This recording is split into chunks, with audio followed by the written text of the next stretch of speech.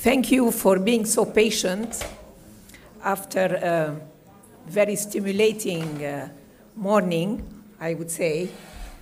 And I would like to thank in particular Bayan Al-Hout, who has left us because of her own health reasons, for what she reminded us of the contribution of Dr. Walid Al-Khaldi to the Institute. But I think you will agree with me, all of you, that what we have heard this morning, particularly the two last interventions, were absolutely illuminating in why history is part of our future, not only our present.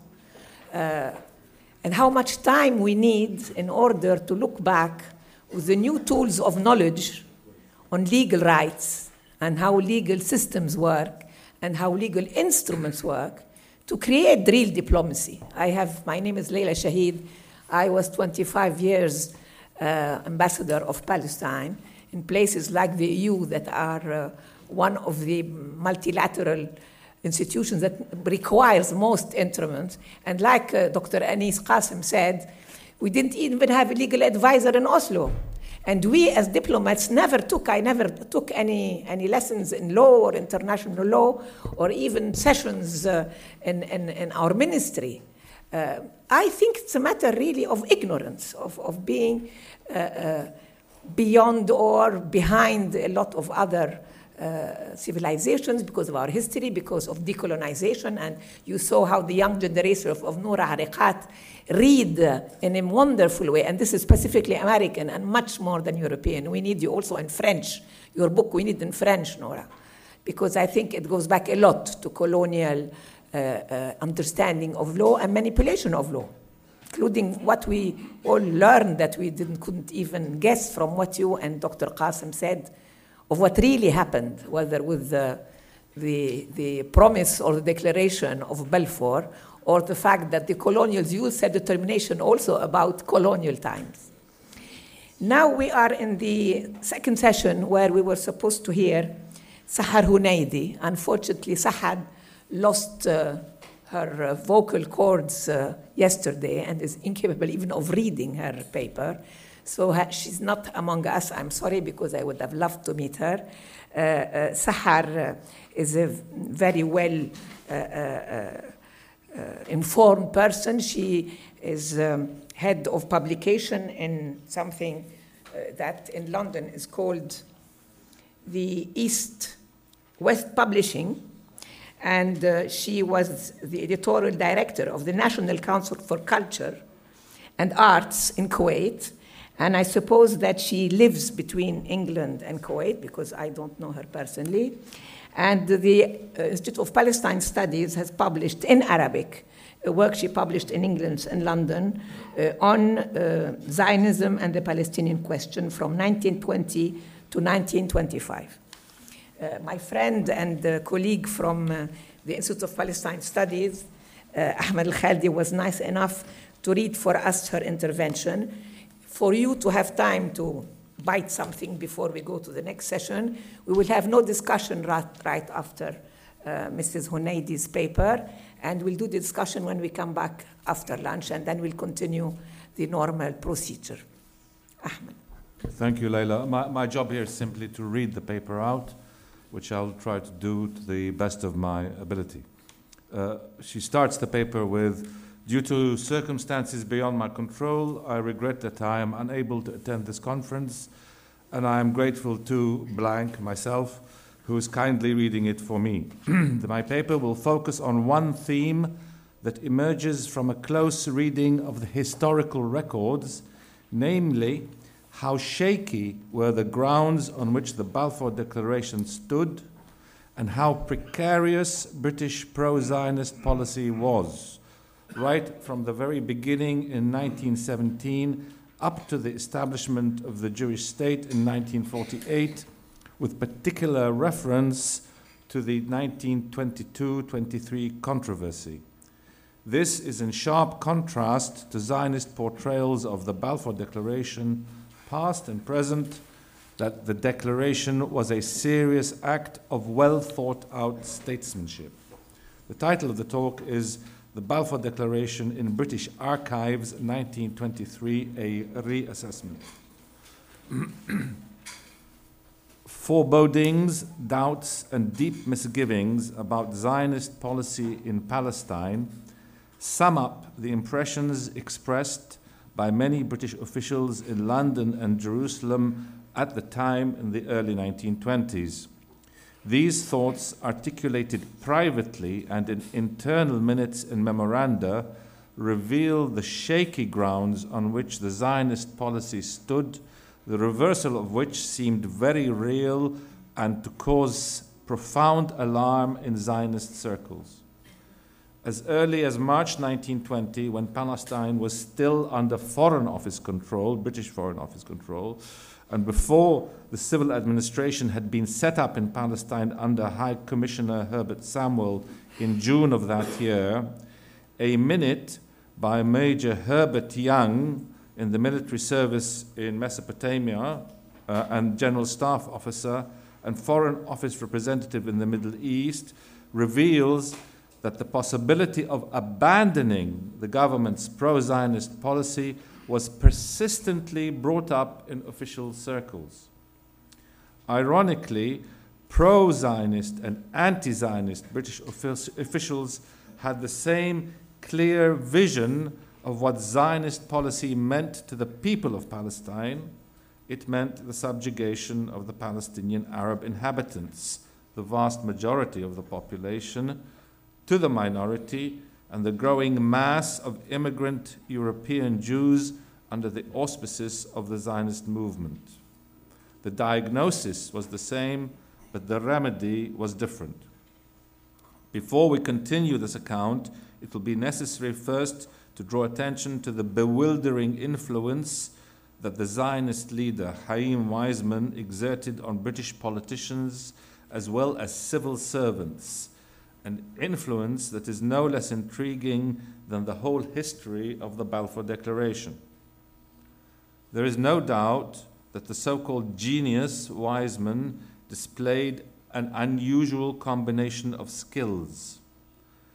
There is also a consensus that by the fall of 1917, he could turn the key to most doors in Whitehall, the seat of British government.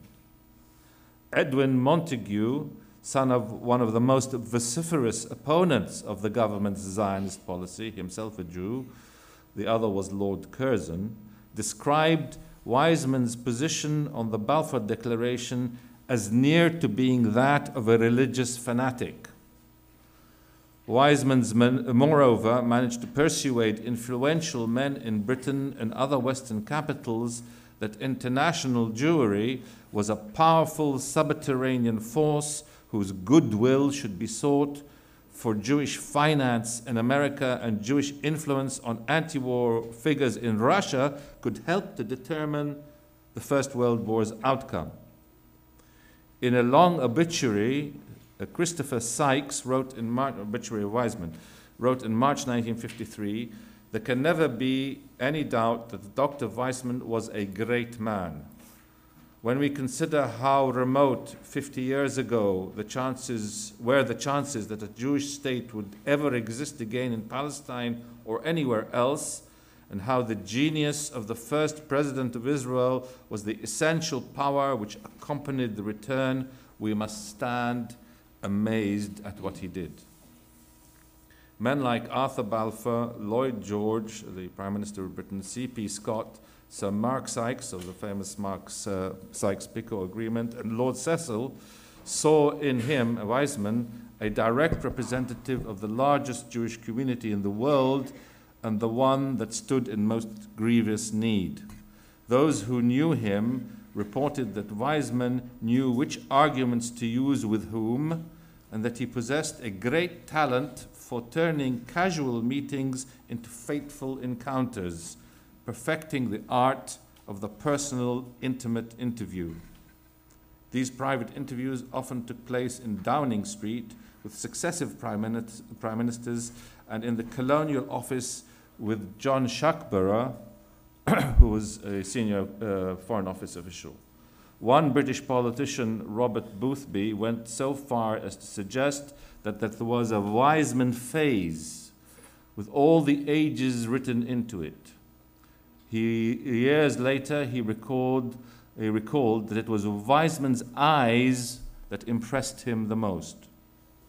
Another leading figure, Harold Nicholson, who in 1917 was charged with drafting and redrafting the Balfour Declaration, also had vivid memories of Chaim Weizmann. He was a good negotiator, except he was really proud. I mean, if any man suggested to him that he was asking for favors, he would get really angry and say, "I'm not asking for favors, I'm demanding rights." Well, he hadn't got any rights, but he would say so, and when he hadn't got any rights, he would say so, and his eyes would flash with fury. He was never a sort of petitioner. He was always rather a dictator, even to the British government. In 1922, Shuckburgh, we've just mentioned, wrote, "We all know how persistent and insinuating the Zionists are. Even you," he's talking to some other official, "and I, who are not Jews and never served on a Zionist commission, find it difficult enough at times to preserve an aquiamentum, a pacific face, in the face of Weizmann's pleadings and Leonard Stein's heroics. A fellow Jew and Zionist would be far more exposed to their light and heavy artillery and would find it much more difficult to maintain in the presence of his tormentors the necessary attitude of official impartiality." Although the evidence is there, scholars have shirked from a frank discussion of this subject, and more often than not, they have gone along with the reverent descriptions accorded to Weizmann by many of his contemporaries, even those admitted to Weizmann's who have admitted to his dictatorial tendencies and many times even to his neurotic outbursts. To call it what it is, Weizmann was a master manipulator and a genius of deception. And not until this is fully understood and appreciated can we really understand the triangle of British Zionist Palestinian politics throughout the whole of the British Mandate in Palestine. Arguably even more far-reaching than the influence of Weizmann on policymakers, it was in the offices of the Colonial Office where Weizmann was an ubiquitous presence and where his influence could be felt most. His most vociferous supporters were William Ormsby Gore and Richard Mainzhagen. Ormsby Gore joined the Arab Bureau in 1916 as an intelligence officer, where he met with Aaron Aronson, who introduced him to Zionism.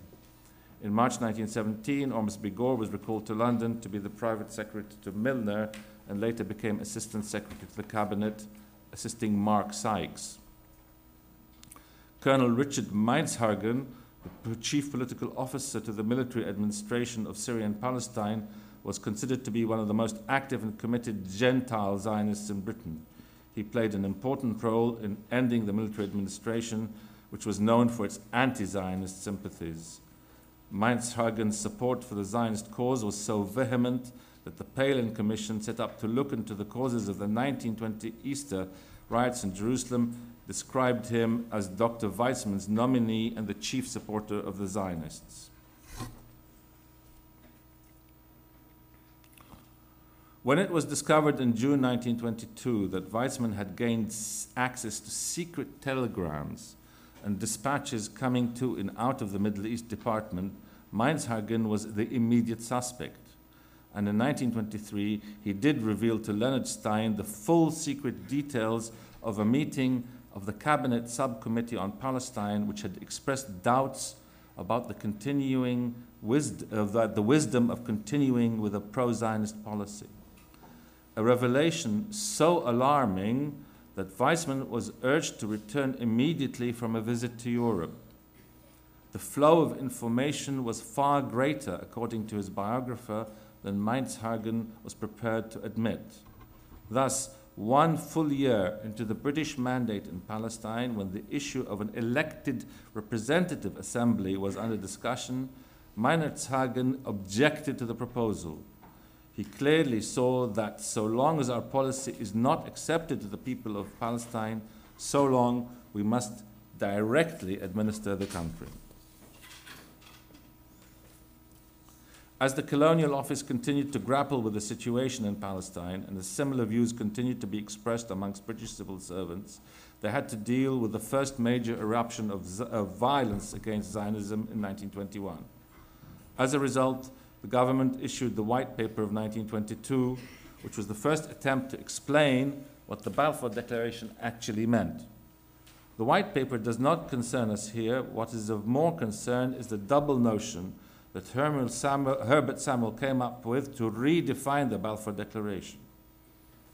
In order to stifle any questioning of the Declaration, its origins or intentions, Samuel, probably on advice from Weizmann, came up with the notion that the Declaration was a done deal and a closed issue, a fait accompli as he framed it.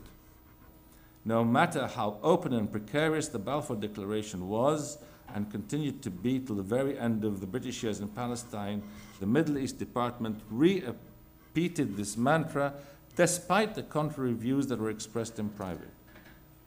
Indeed, British policy in Palestine had never been in more doubt than in the winter of 22 and the first half of 23, when the whole government probed the very foundations of its Zionist policy. The trigger of the soul-searching was the October 22 fall of the Lloyd George government, which had been deeply committed to the Zionist policy and the formation of a new conservative government following an overwhelming electoral victory with strong anti-Zionist sympathies. Throughout this period, a flood of memoranda was directed by Schackburger, the head of the Middle East Department of the Colonial Office, and aimed at the new colonial secretary, the Duke of Devonshire, who lacked his predecessor, who was Winston Churchill. He lacked his Zionist leanings. Two messages were driven home repeatedly: that if Britain failed to honor its pledge, we certainly should stand convicted of an act of perfidy from which it is hardly too much to say that our good name would never recover. And secondly, that, quote, if we are to tear up our pledge, there is only one ground on which we could possibly do so. We should have to announce to the world that we have undertaken a task beyond our strength and that we have no alternative but to put it aside. In that event, we should clear out of Palestine altogether. Anticipating further inquiries, Schackburger took upon himself to look into the origins of the Balfour Declaration. The inquiry was remarkable, especially for the dearth of all official documents on the subject that it uncovered. Although he combed through the records, Schackburger found nothing that would shed light on the earlier history of negotiations leading up to the Balfour Declaration.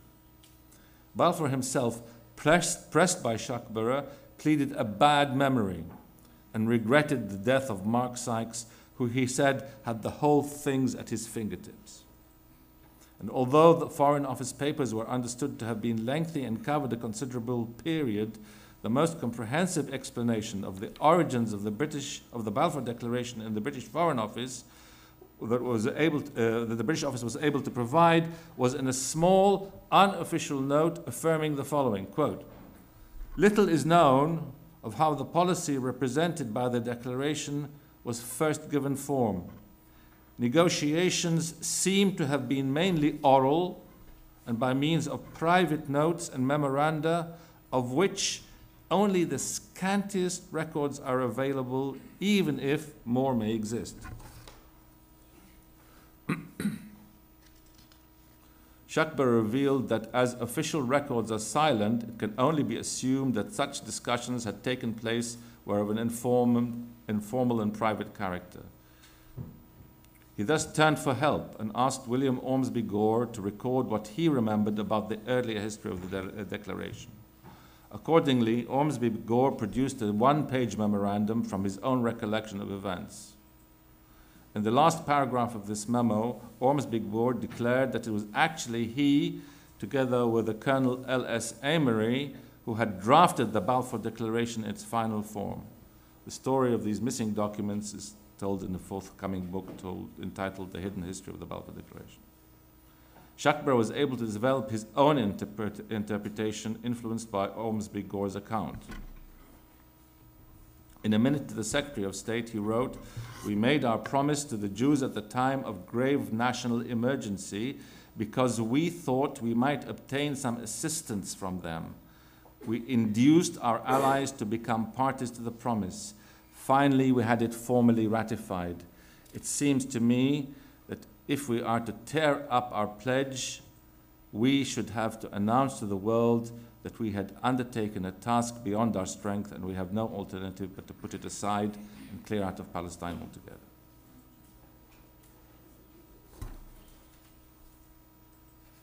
Interestingly, the same arguments used by those opposed to the Balfour policy were almost exact mirror images of Shakbar's pro-Zionist arguments. Lord Syndham, in the debate in the House of Lords, declared that the Arabs had rendered us a very great service during the war at a very critical time, and they certainly believed that the pledge to which I have referred to was a real pledge, the pledge to the Arabs, that we should honor. Charging that our pledge had been distinctly broken, Syndham urged the government to restore its tarnished reputation and noted that because of the Balfour policy, our prestige in the Near East and far beyond has undergone a very dark eclipse. The other point that Shakbar drove home repeatedly was that the real alternative facing the government was the complete evacuation of continuing to honor the Zionist pledge. The influence of such memoranda was considerable. In April 1923, a private conversation reveals lingering doubts about British policy in Palestine. In confidence, Shakbar told another British official that he could see no end, no solution to the problem, and no hope or solving it or improving the situation. He could have been talking about today.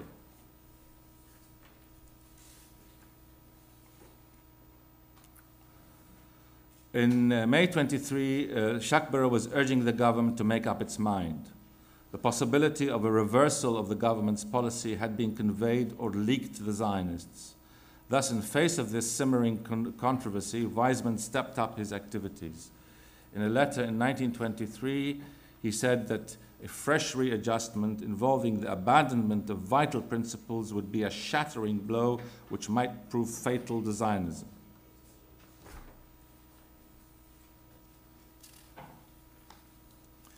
Even though British support for Zionists seemed to have been secured in the summer of 1923, it's important to draw attention to the fact that the League of Nations had not yet, up to this point, ratified the mandate.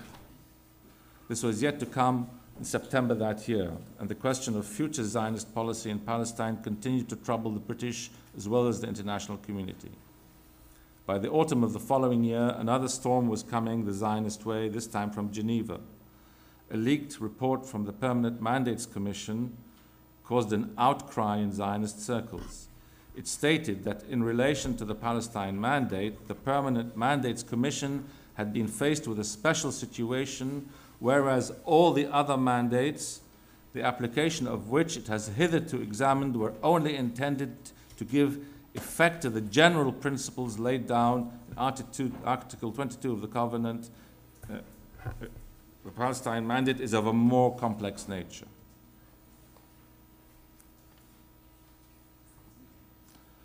A few excerpts from this report. According to the fundamental principles of Article 22, trying to make it short for you,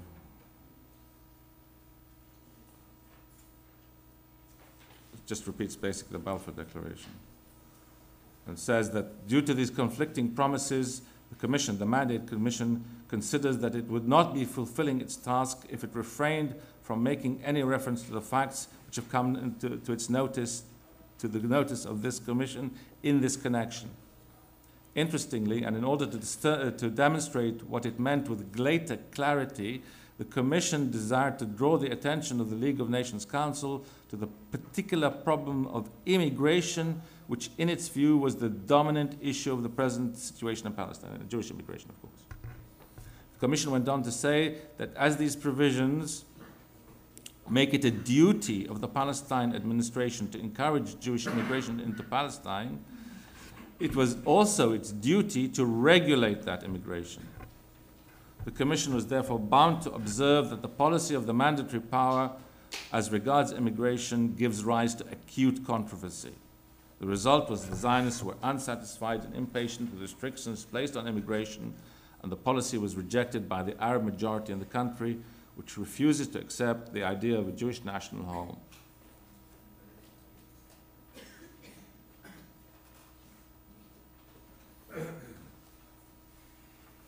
The Commission's draft report was leaked to the Zionists, prompted Weizmann to write in November 1924 a lengthy personal and private letter to the director of the Mandates Department of the League of Nations, Professor W.E. Rappard. Weizmann enclosed a copy of the report that appeared in the Jewish press a few days previously, which purports still to be a draft, and in which he objected to the part in the report on immigration and other parts that appeared to him to be most unfortunate, and he announced shocked and deeply angered him. I have no official standing with the League, he said, but I am the head of the Jewish agency. The unbiased reader, quote, and most certainly interested parties such as our Arab and other antagonists could not help feeling on reading this document that the Permanent Mandates Commission was extremely uneasy and that it meant to criticize the whole policy, as this appeared to the Commission of Immigration to be unjust and impracticable. But as it was tied by its terms of reference, it had to abstain from expressing its real opinion.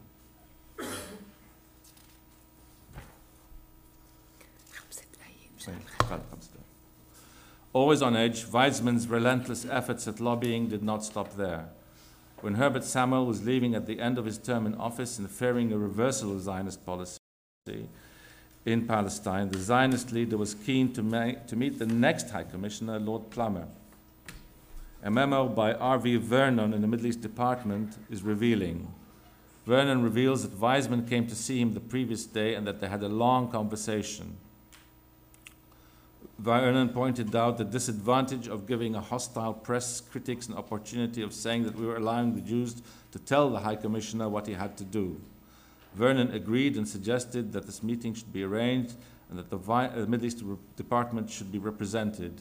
Vernon also revealed that Weizmann was very anxious to receive a certain statement from His Majesty's government as to their present interpretation of their policy in Palestine.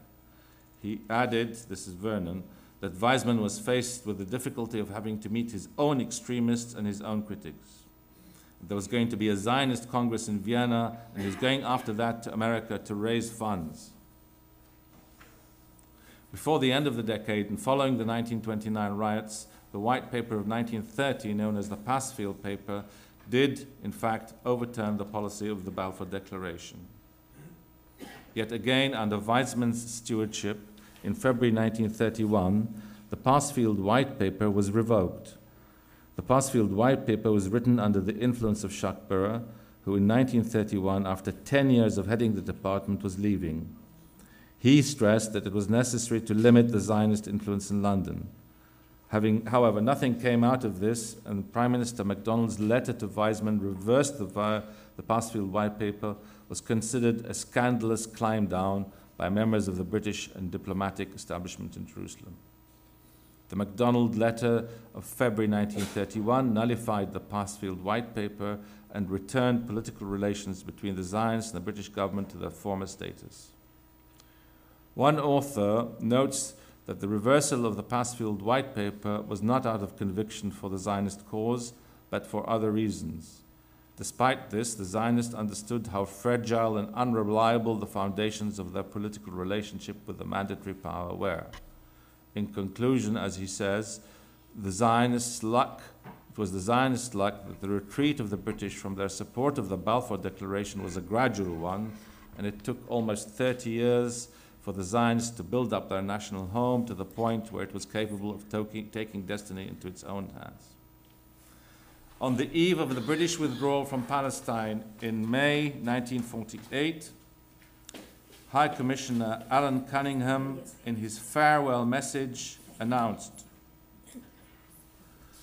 "Tomorrow at midnight, the final page in the history of Palestine and the British mandate in Palestine is turned. It is not my wish at this period of the British departure to turn back the pages and look at the past. It would be easy in doing so to say sometimes, here we did right, and no doubt at other times we did wrong. In this respect, we are more than content to accept the judgment of history, a pathetic ending to one of the shabbiest administrations in colonial history. Thank you.